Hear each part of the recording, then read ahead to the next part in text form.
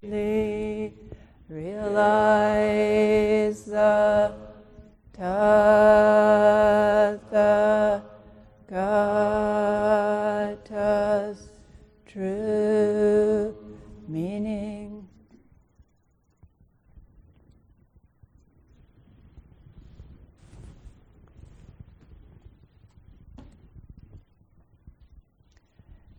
Yes, so giving a Dharma talk, you're supposed to be as covered as possible by your okesa, which is an instruction for your whole life.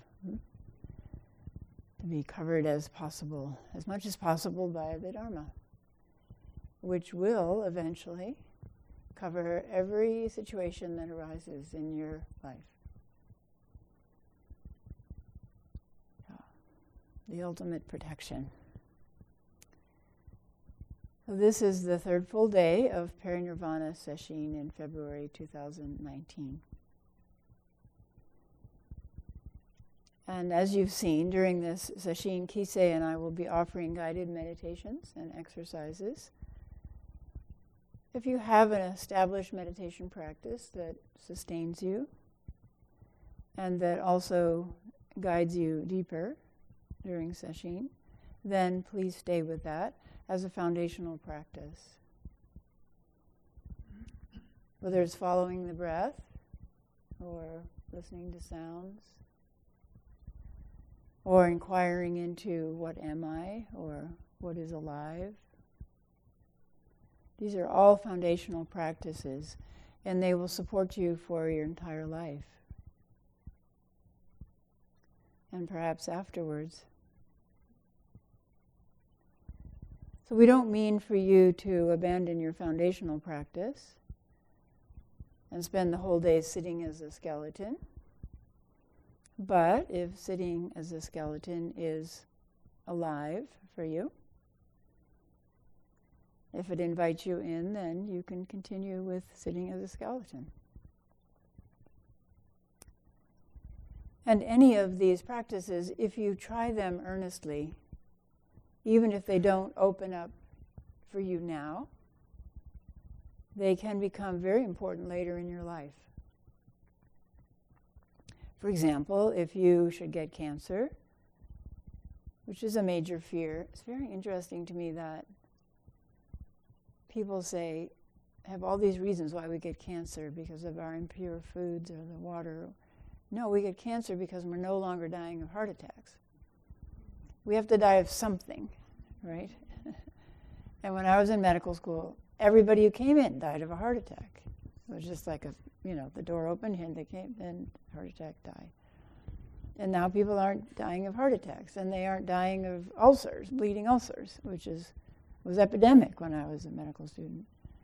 Now, those we've kind of got a handle on those, just to a certain extent, and people die of cancer. But you have to die of something.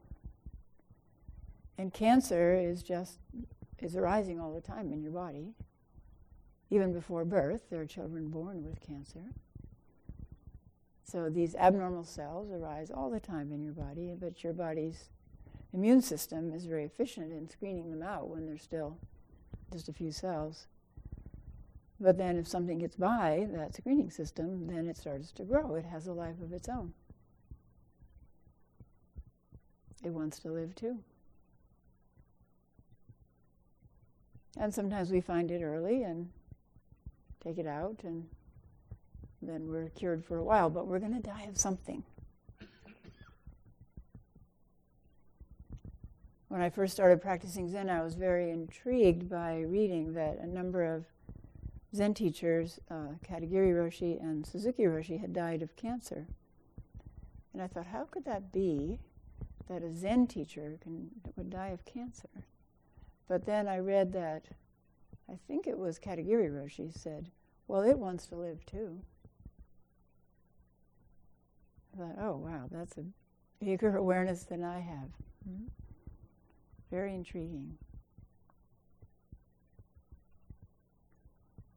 So if you should get cancer and become emaciated, instead of being greatly distressed as your body fat and muscles disappear, you will be able to say, oh, I know this practice. I did it in February 2019. This is the melting away of the body. And if you come to inhabit a greatly modified body, a body that is little more than skin and bones, which often happens, you'll be able to say, oh, I know this practice. I did this before in February 2019 at Great Vow Monastery. This is just sitting or lying down as a skeleton. It will be quite natural for you to sit as a skeleton. And internally, perhaps even dance as a skeleton. It's actually remarkable what happens when people are diagnosed with cancer. One of our students, maybe 25 years ago, got a diagnosis of breast cancer, and as she came out of the doctor's office, she said suddenly the world was brilliant. Brilliant. Everything slowed down and everything was so beautiful. So that is the help sometimes, that knowing that we're going to die, even though she didn't, she's still alive, but knowing, this is true, death is true. Suddenly we wake up.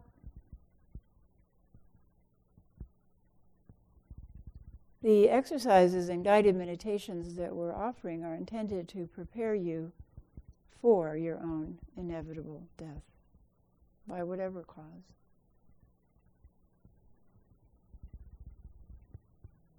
When I started offering the class on death years ago, and then retreats about death, I realized that many important transitions in human life are hidden from us in modern society.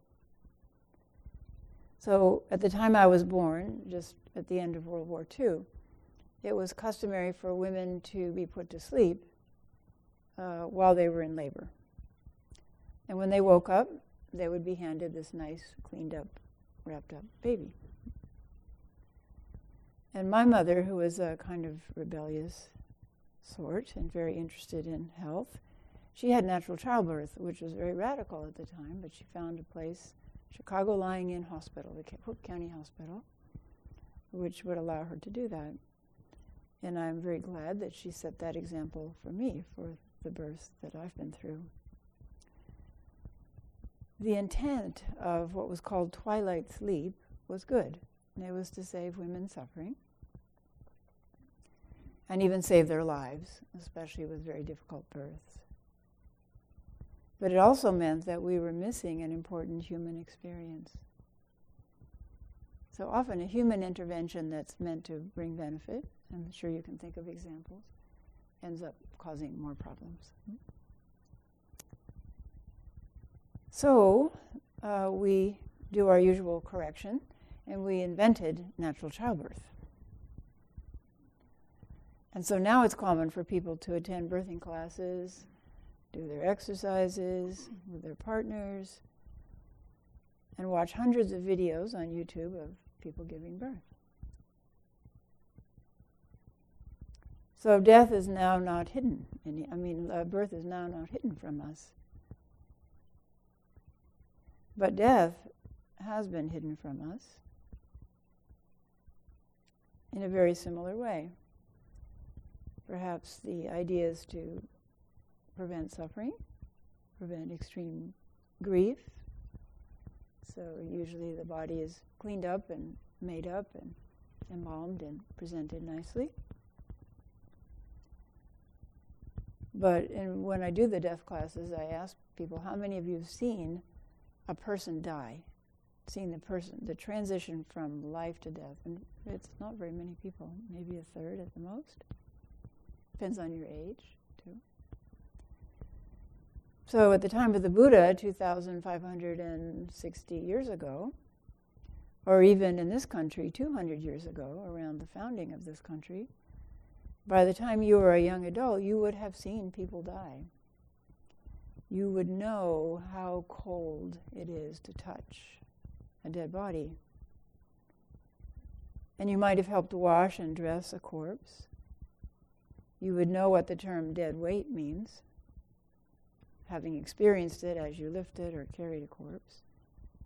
You would have attended open casket funerals. You would know the smell of a decaying body. And maybe you would have dug graves and put bodies in the ground and shoveled dirt on top of someone that you love. Or if you lived in India, you would have perhaps helped light a funeral pyre and meditated as the body was consumed. And watched that happen, watched what happened to the body consumed by fire. So this is part of our tradition in Buddhism of cremation, and actually we go and do a service at the crematorium and push the button to start the fire, watch the body being wheeled in, and push the button to start the fire.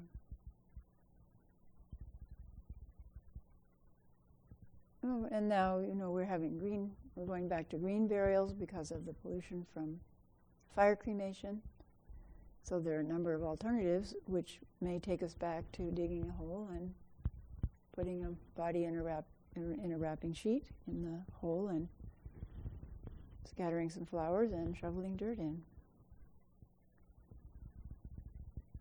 So these are very important life transitions and very important to know about.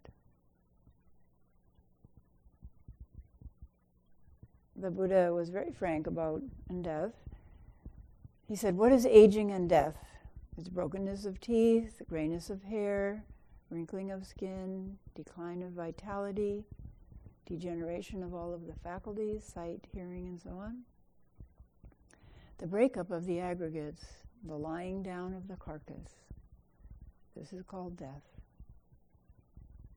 The lying down of the carcass, surrendering our carcass back to the earth. But we have these romantic notions that sometime in the past things were better. Like the 50s, or maybe when the Buddha was around, but no, aging and death, aging and sickness and death are universal, no matter when. But because this experience is no longer generally available to us, we have a kind of morbid fascination with death. So you can now look on YouTube or Google Images, and you can see dead bodies. And we have many TV shows about death. So there was one about a mortuary called 10 Feet Under, and about death investigations, like CSI or The Unforgotten, which is a British show about investigating old deaths, and an increasing interest in hospice work, which is great, but it seems like everybody at a certain age becomes interested in hospice work. And if you're not a nurse, a doctor, or an EMT, then you have to volunteer to be able to experience this striking, sacred passage we call death. The first time I experienced death was when I was a teenager, and I was working as a aide in the hospital during the summer. So I had started college, and then during the summer I decided during the summer I worked as a candy striper, they called it, because we had candy stripe uniforms. And I decided I wanted to become a doctor. And it was unusual for women to be doctors then. So my parents said, oh, you have to see the dirty side of medicine, the difficult side of medicine. And so the next summer I worked as a nurse's aide. And I went in and talked to a woman who was telling me about all her old injuries, told me about how she had cranked a car, and it backfired, and then the crank went around and broke her arm. So she was telling me about various times that she'd been injured or seen a doctor or gone to the hospital when she was younger. And I went out of the room to go get her something. And when I came back, there was a team around the bed, and she was dead. And that was really striking to me, how quickly that could happen. Going from alive and talking to me and reminiscing about the history of her life to gone. And of course, since then, I've seen many examples of death, slow, painful, and sudden.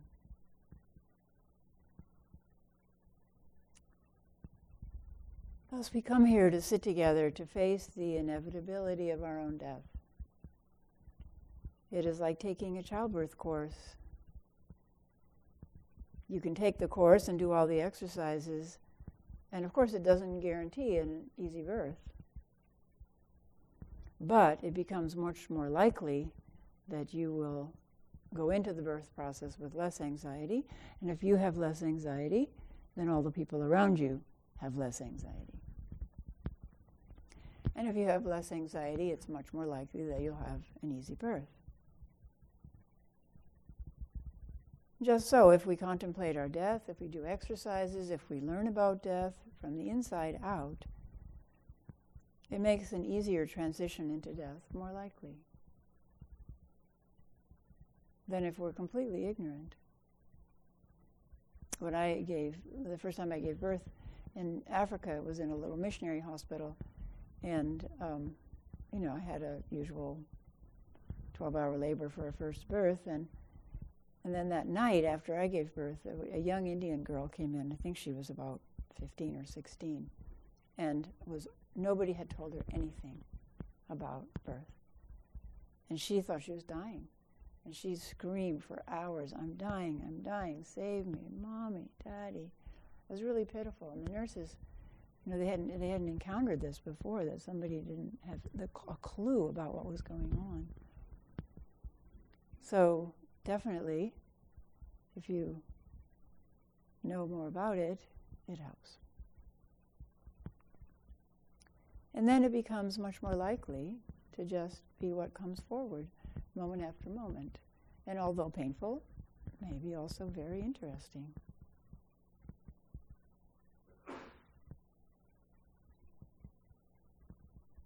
In Zen, we purposely face that which frightens us.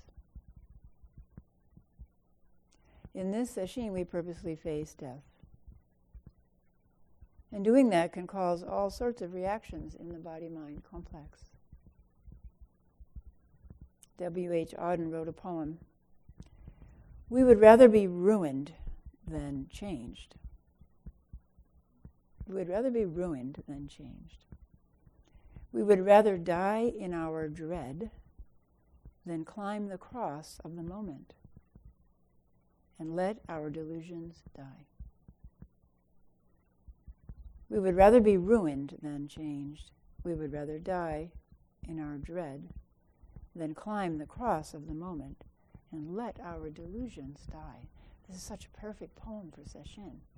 It doesn't matter what the topic of sesshin is. Everybody has that time when they face fear.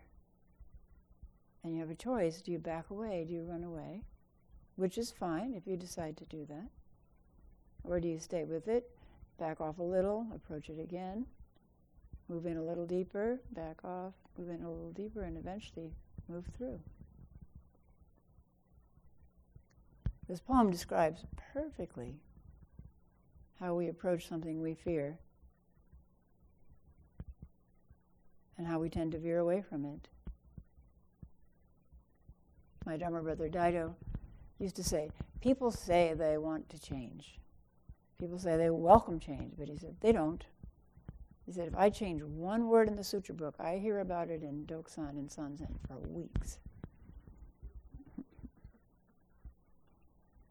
So we have to realize that it's approach avoidance in our practice. I want to change, I want to transform, and yet I'm frightened.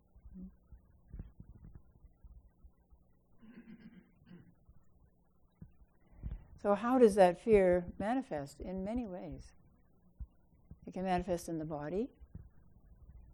The body objects, oh, I'm getting nauseated. Oh, I feel cold. Maybe I'm getting the flu. I can't keep, it's not possible for me to keep sitting with this pain. Or the mind objects and you feel panicky. I have to get out of here right now. I won't ask for a show of hands for how many people have felt, I have to get out of this endo right now. I think many hands would go up, including mine. I have to get out of here now before, there's that before what? Before I, what? Scream? Throw up? I don't know. Maybe before I change. I have to get out of here before I change. We can feel change coming. Sometimes when I know that something is coming in sitting, I get this chill down the right side of my back. It's like, oh, here it comes. And I've learned to stay with it. I have to get out of here before I let go. This happens in any sesshin as the protective shield around our ego becomes thinner. But it's more likely in this sesshin as we voluntarily thin the curtains or open the curtains and peer through these curtains that ordinarily protect us from the reality, the inevitability of our moment-by-moment approach to death. We have a whole collection of stories of people who've abruptly left sesshin and then told us what happened later. So one woman got a bad headache and just wouldn't go away. And Hogan, encouraged her to stay with it, and that it was probably a manifestation of anxiety and fear and so on. And she said, no, I've got to leave. So she got in her car and drove away, and she said about an hour later the headache completely disappeared. She went, oh, darn it, Hogan was right. But if you have one experience like that, then, next time you can sit through it. And sometimes you can't, and that's okay. But I assure you that you are able, every single person in here is able to stay with whatever arises. And if you do it, you will learn something, and you will be stronger for it. You are strong enough to do this practice. You may have to be creative in how you stay put. I always tell the story in my first or second session when I got a panic attack. I knew I needed to stay. First, I called on the ancestors. And I asked for the ancestors' help. I said, I know you all went through this. All of you, you envision them, short, tall, fat, skinny, bearded, crabby, happy, men, women. I know you all went through this. And please support me as I go through this. And then I sang nursery rhymes to myself for a while. So I could last until the final bell. So when you get desperate, just do what you need to do. But if you can, stay put.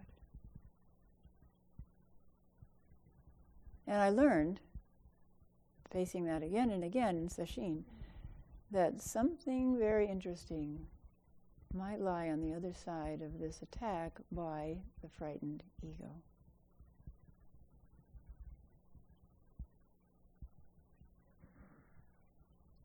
The ego says, no. I know you suffer some, but, could be worse. Could be much worse. The unknown could be much worse. So let's just stay with things as they are.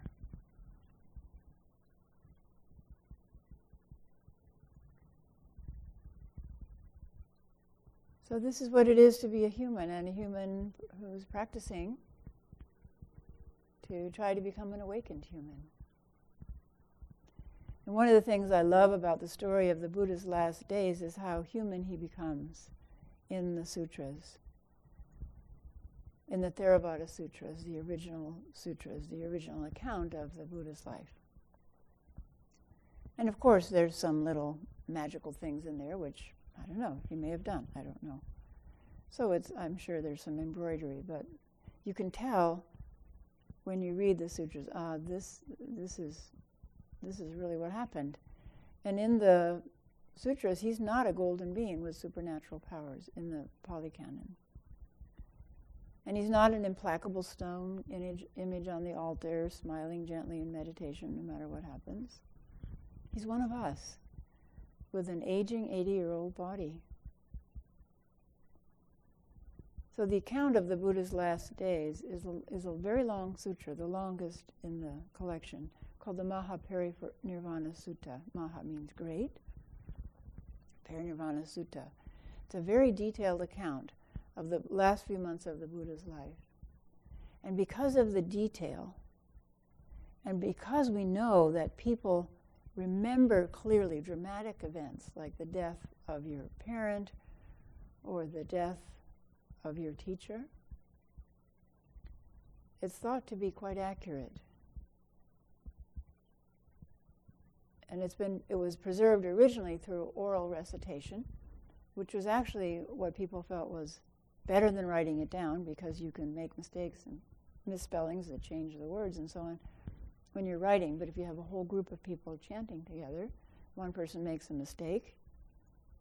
Like when I make a mistake chanting a chant I've chanted for decades, I always see it's because my mind wandered off momentarily. So that happens to everybody. Make a mistake, but the group keeps the chant on course, right? Or if we're uncertain about whether to pronounce beings as one syllable or two syllables, beings or beings, the chant leader keeps us on course.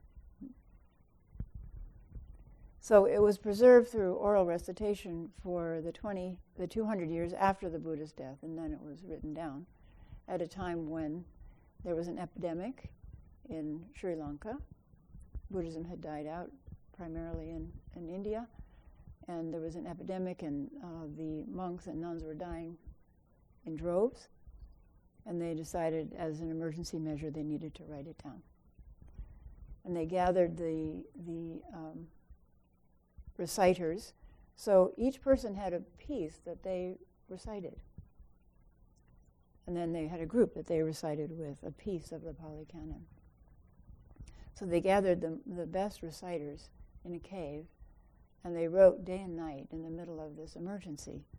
So the cave is known even today as the Cave of Light, because they kept lamps burning day and night as they wrote.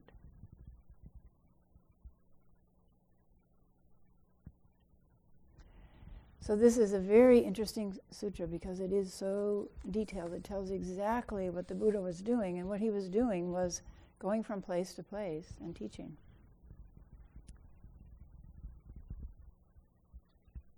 So I'm going to read you some little excerpts about his body. So this is verse 27 in the Mahaparinirvana Sutra. The Blessed One's deathly sickness. At that time the Blessed One spoke to the bhikkhus. Go, bhikkhus, and seek shelter anywhere in the neighborhood of Vaisali where you are welcome among acquaintances and friends, and there spend the rainy season. So that would be like our Ango. The rainy season, the monks stayed put because the roads were flooded, rivers were flooded, as we heard about people being carried away in the rivers, and also because animals come out like earthworms, you might tread on them and kill them. Here, the earthworms come out when it rains, and we do earthworm suicide prevention. We go around the monastery preventing them from killing themselves by crawling onto the pavement towards the building and desiccating and dying. So this is the rains retreat, and he's telling them to go to Vaisali or anywhere around there and do the rains retreat. As for me, I shall spend the rainy season in this very place, in the village of Baluva. So be it, O Lord, the bhikkhus said. But when the Blessed One had entered upon the rainy season, there arose in him a severe illness, and sharp and deadly pains came upon him. And the Blessed One endured them mindfully, clearly comprehending and unperturbed. Then it occurred to the Blessed One, it would not be fitting if I came to my final passing away without addressing those who attended on me, without taking leave of the community of bhikkhus. Then let me suppress this illness by strength of will, resolve to maintain the life process and live on. And the Blessed One suppressed the illness by strength of will, resolved to maintain the life process and lived on. So it came about that the Blessed One's illness was allayed. And the Blessed One recovered from that illness, and soon after his recovery he came out from his dwelling place and sat down in the shade of a building, on a seat prepared for him. So this sounds like a superpower, right, that you get ill and you can repress it, but I bet everyone here has done it. I bet you have been in a time in your life when you were really busy and you said to your body, you can't get sick now. Maybe you start to get a sore throat and you say, no, I do not have time for this. Later you can do it, but not now. So it's just a development of our ability to work with body and mind. So he came out and sat down in the shade, and then the Venerable Ananda, his cousin and personal attendant, approached the Blessed One, respectfully greeted him, and sitting down at one side, he spoke to the Blessed One, saying, "Fortunate it is for me, O Lord, to see the Blessed One at ease again. Fortunate it is for me, O Lord, to see the Blessed One recovered. For truly, Lord, when I saw the Blessed One's sickness, it was as though my own body became weak as a creeper. Everything around became dim to me, and my senses failed me. Yet, Lord, I still had some little comfort in the thought that the Blessed One would not come to his final passing away until he had given some last instructions respecting the community of bhikkhus." So Ananda reveals his fear that his teacher is going to die, and he's asking for final instruction. And the Buddha has already decided that. He said, I can't die now because there's more that I need to instruct my community in. Thus spoke the Venerable Ananda, but the Blessed One answered him, saying, "What more does the community of bhikkhus expect from me, Ananda? I have set forth the Dhamma without making any distinction of esoteric and exoteric doctrine. There is nothing, Ananda, with regard to the teachings that the Tathagata holds to the last with the closed fist of a teacher who keeps some things back." This is an admonishment to teachers. Don't hold anything back. "Whosoever may think it is he who should lead the community of bhikkhus, or that the community depends on them, it is such a one that would have to give last instructions respecting them. But Ananda, the Tathagata has no such idea that it is he who should lead the community of bhikkhus, or that the community depends upon him. So what instruction should he have to give respecting the community of bhikkhus? I've taught you everything that I know, many times over. What's left? Now I am frail, Ananda, old, aged, far gone in years. This is my 80th year, and my life is spent. Even as an old cart, Ananda, is held together with much difficulty. So the body of the Tathagata is kept going only with supports.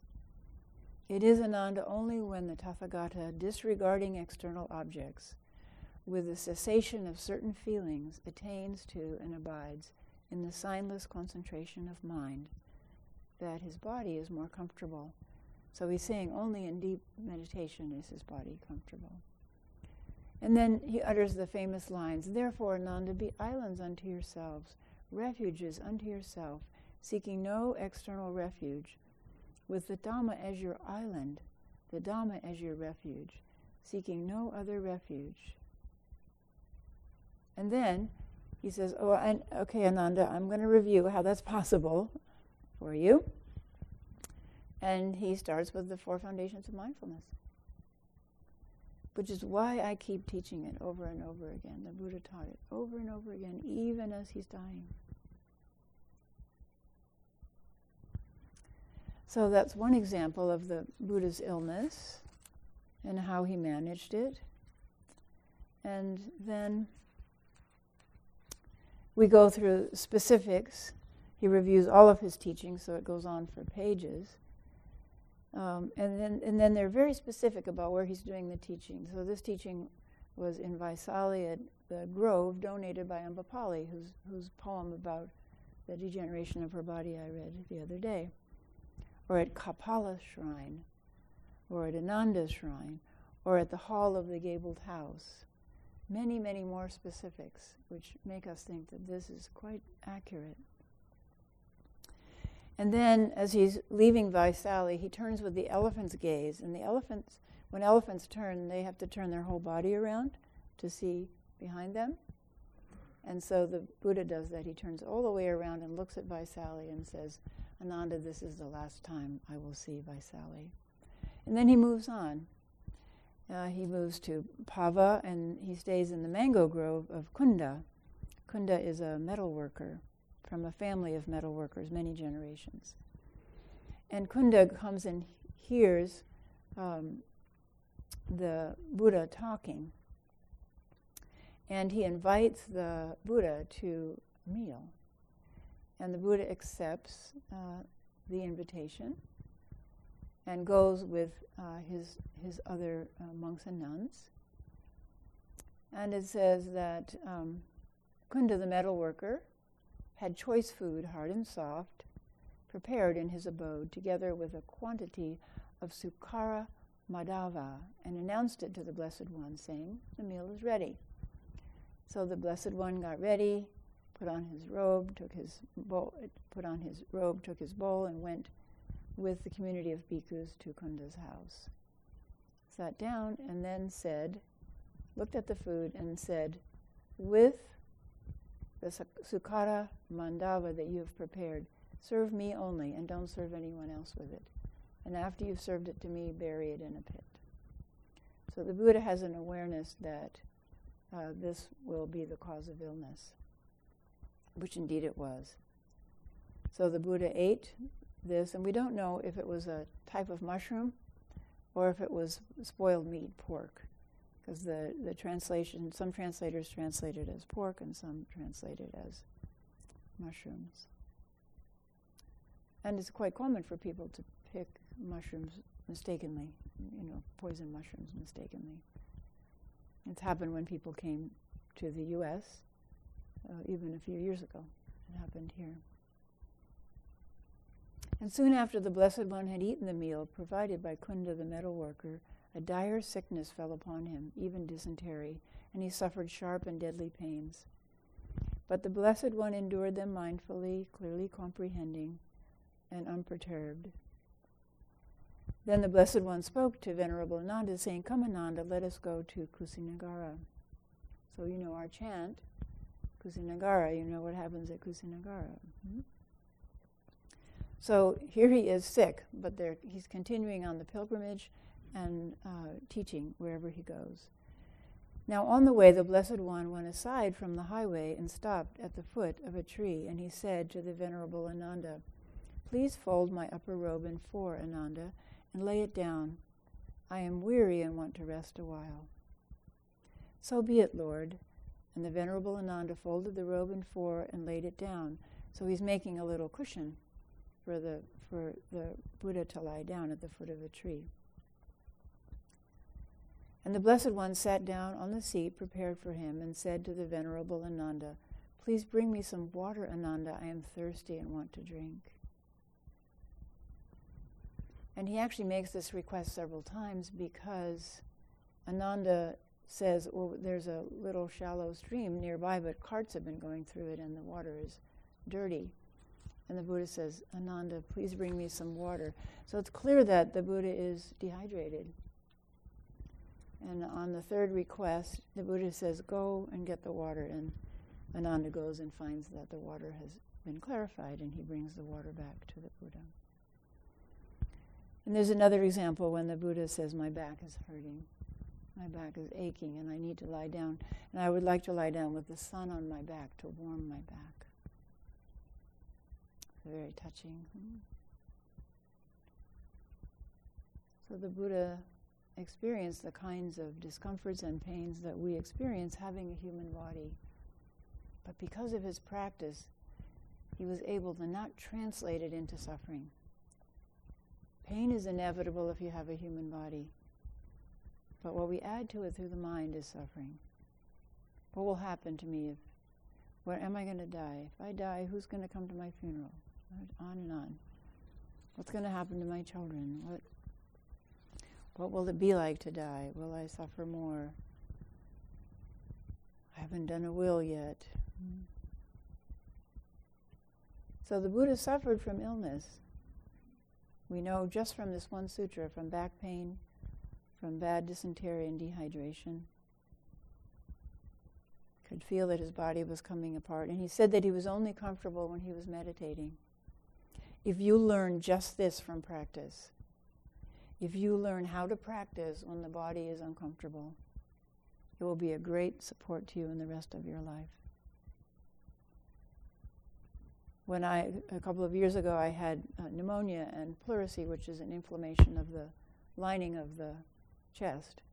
And usually when you breathe, your lung touches the inside of your chest, and then there's a kind of lubrication there, so it comes away easily. But when you have pleurisy, it's all inflamed, so every time you breathe, it sticks to your chest wall, and then it has to peel off. So it's every breath is painful. And it was a very interesting time to work with pain with every breath. Fortunately, I had done that already at Sogenji during a retreat, and had learned a lot about pain, and I was practicing so intently that pain became divided into strong sensation, space, strong sensation, space, strong sensation, space. And it was the first time I clearly saw through pain. Because you know how things slow down when you're meditating and open up? When they're not bookended by past and future and anxiety and distress. So I knew when I got the pneumonia and the pleurisy that I could be with that pain, even though it was much worse than at Sogenji. And then I got cocky, which happens in practice. And then I had a knee replacement last summer, and I thought, I know how to work with pain. But this was unrelenting, severe pain, because it's like carpentry work on your knee. You know, they have a circular saw, and they have chisels, and they have screwdrivers and hammers, and it really, really hurt. And I could not stay with the pain. So I took opiates for 3 days. Thank goodness for opiates, thank goodness. We have these medicines. And then the practice was able to take over. But when you learn to sit with pain, and you learn that pain is not an impenetrable wall, that pain is permeable, and that pain even has the quality of shimmering impermanence, it will be a huge breakthrough for you. Because the main fear around death is a fear of pain. People often say this, I'm not afraid of dying, because I'll just be dead. I'm afraid of pain before I die. And when this happens to people in Sesshin, when they have this experience of seeing through pain, that's the best way to describe it. It's inadequate, but that's the best way to describe it. They come into Sanzen triumphant.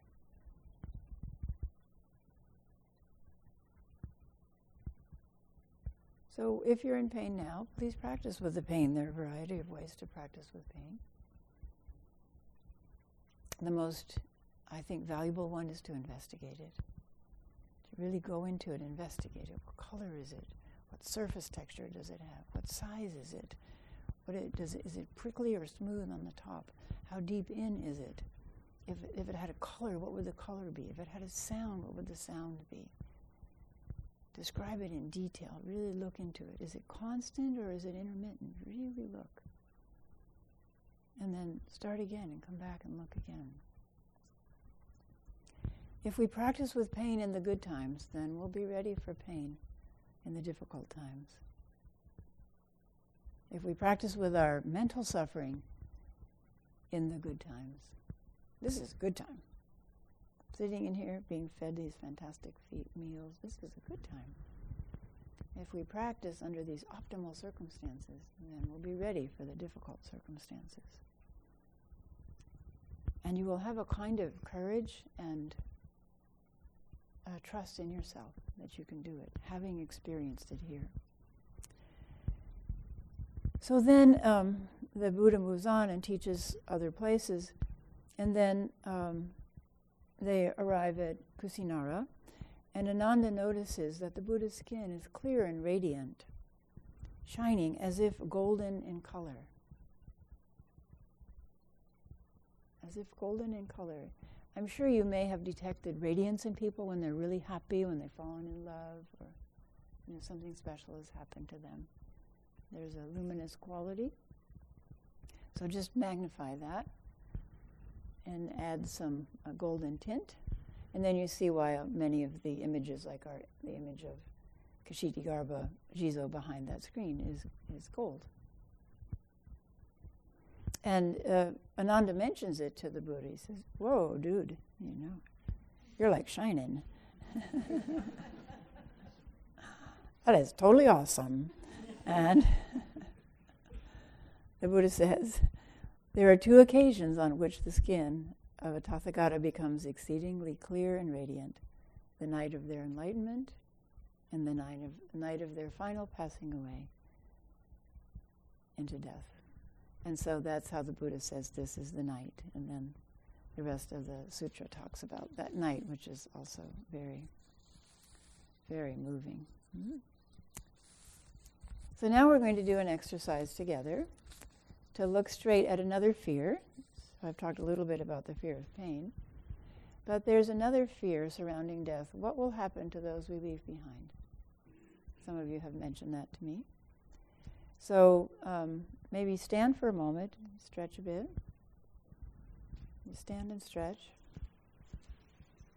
It's not going to be long, but it's better if you're refreshed a little bit when we started.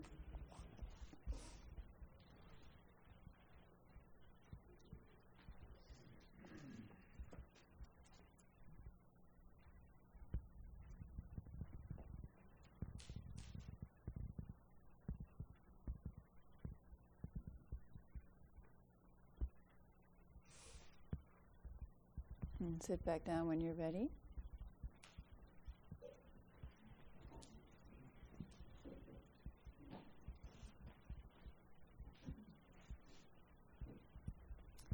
For this exercise, we're going to use the power of our imagination. So in Zen, classic Zen meditation instruction, we don't use imagination, but it can really be a help. In classic Zen meditation instruction, we're dealing with what is real right now. And when the mind wanders off into fantasy, then we notice and we bring it back. But there's nothing wrong with fantasy, but for some people, that's where they live most of the time. Actually, when your mind wanders to the past or to the future, that's also fantasy, but I'm talking about the kind of fantasy where you imagine yourself in Hawaii by a beautiful waterfall, and handsome men or women are tending to you. So we can take that power of imagination and bring it to bear on our practice, and it can be very helpful. So I would like you to lower or close your eyes, whichever facilitates bringing in the imagination. And imagine as vividly as you can that you die right now, that you just collapse. You don't know the cause because you don't know the cause. You just die. Maybe it's a stroke, heart attack. We don't know. But you just collapse. And then, as many people say who have died and come back, you pop out. You pop out and you find your perspective is as if you're floating up near the ceiling and looking down. So there you are, floating near the ceiling, and you can see everything that's happening in clear detail. And you see this collapsed body below you. And at first you don't recognize it, and there's a commotion. People look around and then gasp and then get up and come over and shake this body and maybe turn it over and feel for a pulse and then start CPR. And at first you don't realize, oh, oh, there's a person in trouble down there. But then you realize, oh, wait a minute, that was my body. But I'm free of it. So you are floating up near the ceiling, watching what is happening. You have only awareness. You have no agency. You cannot speak. You cannot move anything. You are only aware, but your senses are wide open. You can see very clearly and hear very clearly.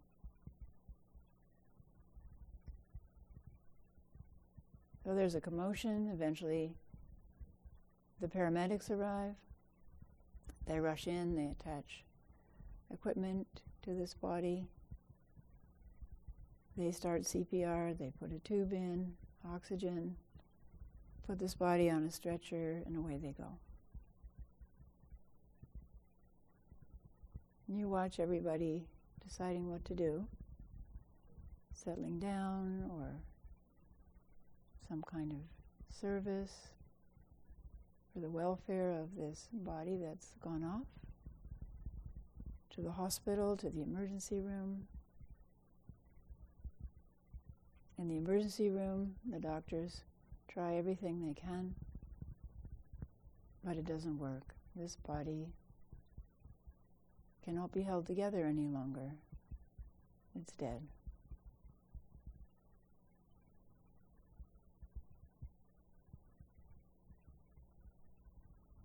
So now we fast forward to the memorial service or funeral for that body. And again, you can see it as if from above. You can see everything that's happening quite clearly. You can hear people speaking, but you have no agency, only awareness.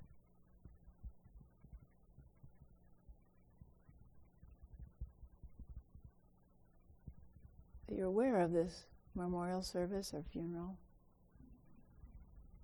You look down to see what has become of that body that was once called your name. Maybe it's in a coffin, maybe it's ashes in an urn. And you look at your family, one by one.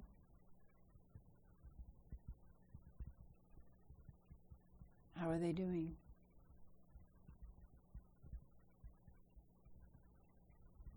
Your friends who've gathered.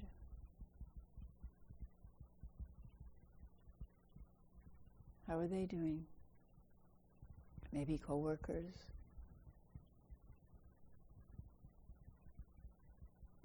People who knew you in school. Whoever's come. What are they doing and how are they reacting? And what might they say about you?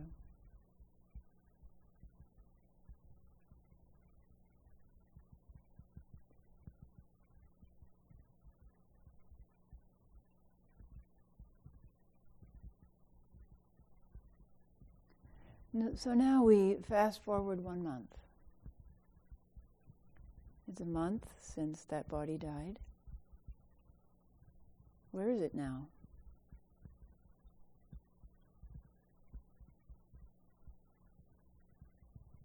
And you are still just aware. And so you look again at your family. How are they doing? What are they doing?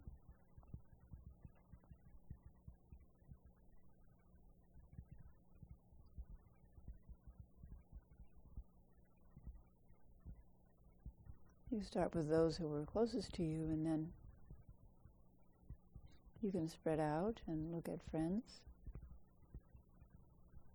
co-workers. What's happened at work or at school when you suddenly left? How's everyone doing?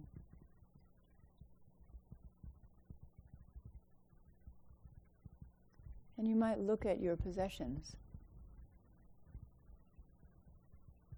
your clothing and the things that you treasured books, art objects, supplies for hobbies.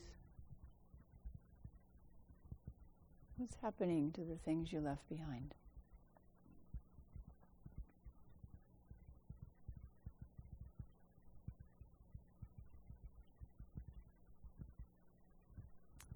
Now let's fast forward 6 months. It's been 6 months since that body you used to call your own has died. Where is it now?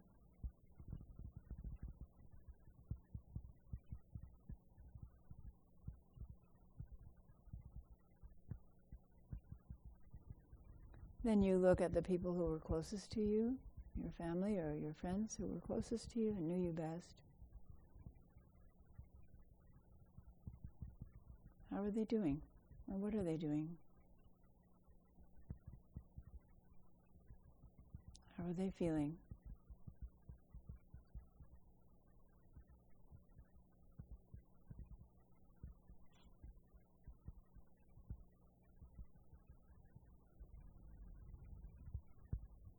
And take another look at your possessions.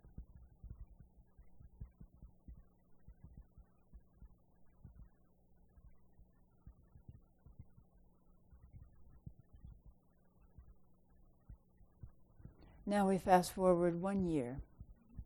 1 year, perhaps there's a memorial service at the end of the year. People have gathered. How are they doing? What might they say to remember you?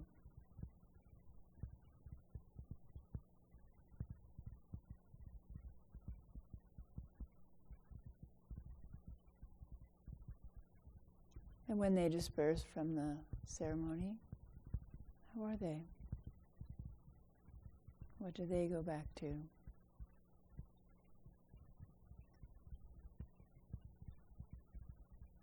And take a look again at your possessions and a year later.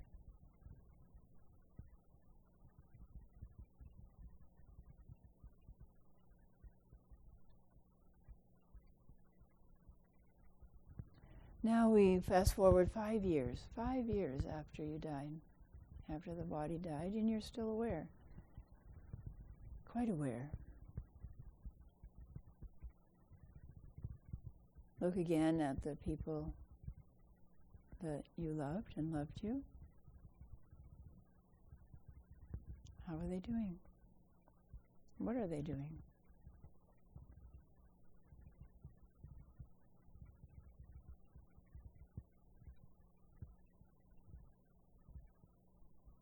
How do they remember you?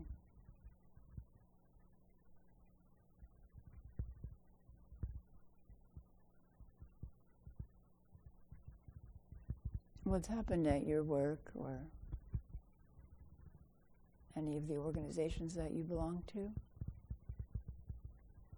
And take a look at your possessions, your old possessions, what's happened to them.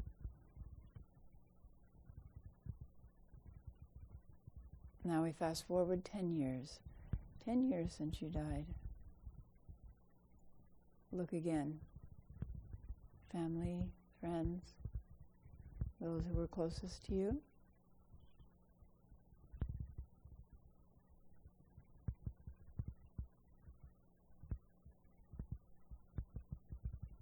Your possessions.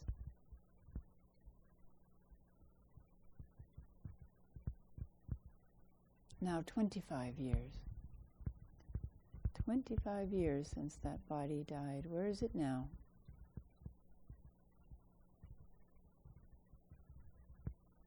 Where are all the things that you collected and treasured?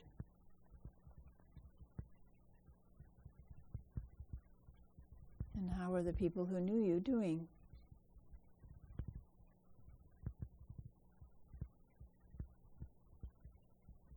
How do they remember you?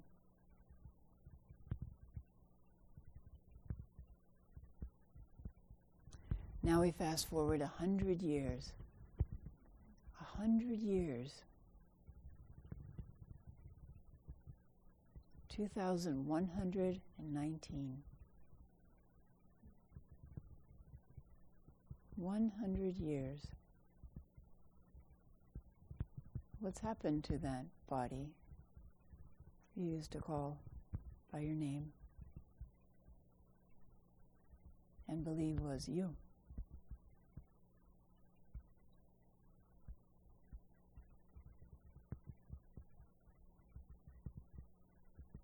And what's happened to all your possessions, to your family and friends?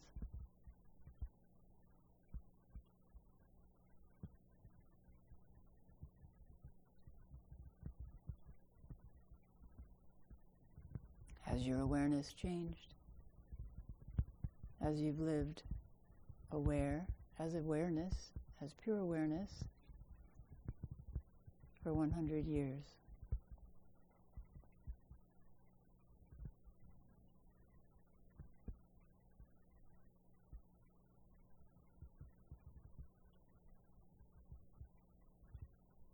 And finally, 200 years, 2219, or 2220. 200 years have passed since that body died. You look down where you used to live,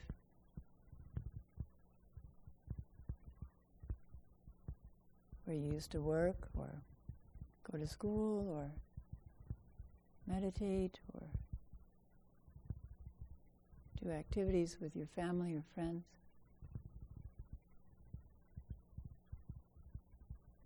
What do you see?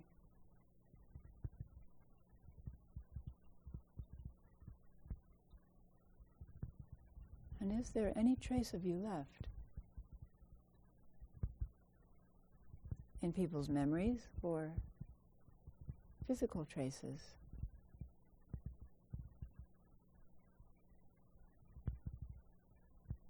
Does anyone remember you?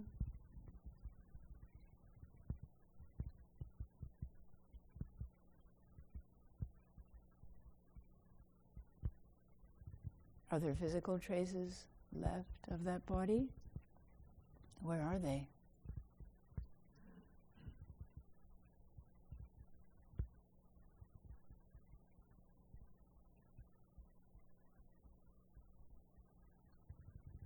And is there any other trace besides the physical trace of your existence in that body when you had agency?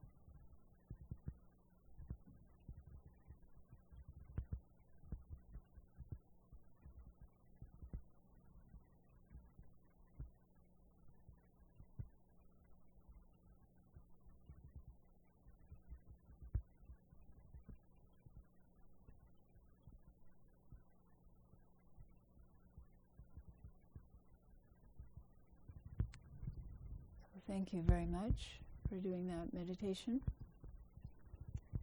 I try to do it at least once a year. I find it very helpful, and I hope you did too.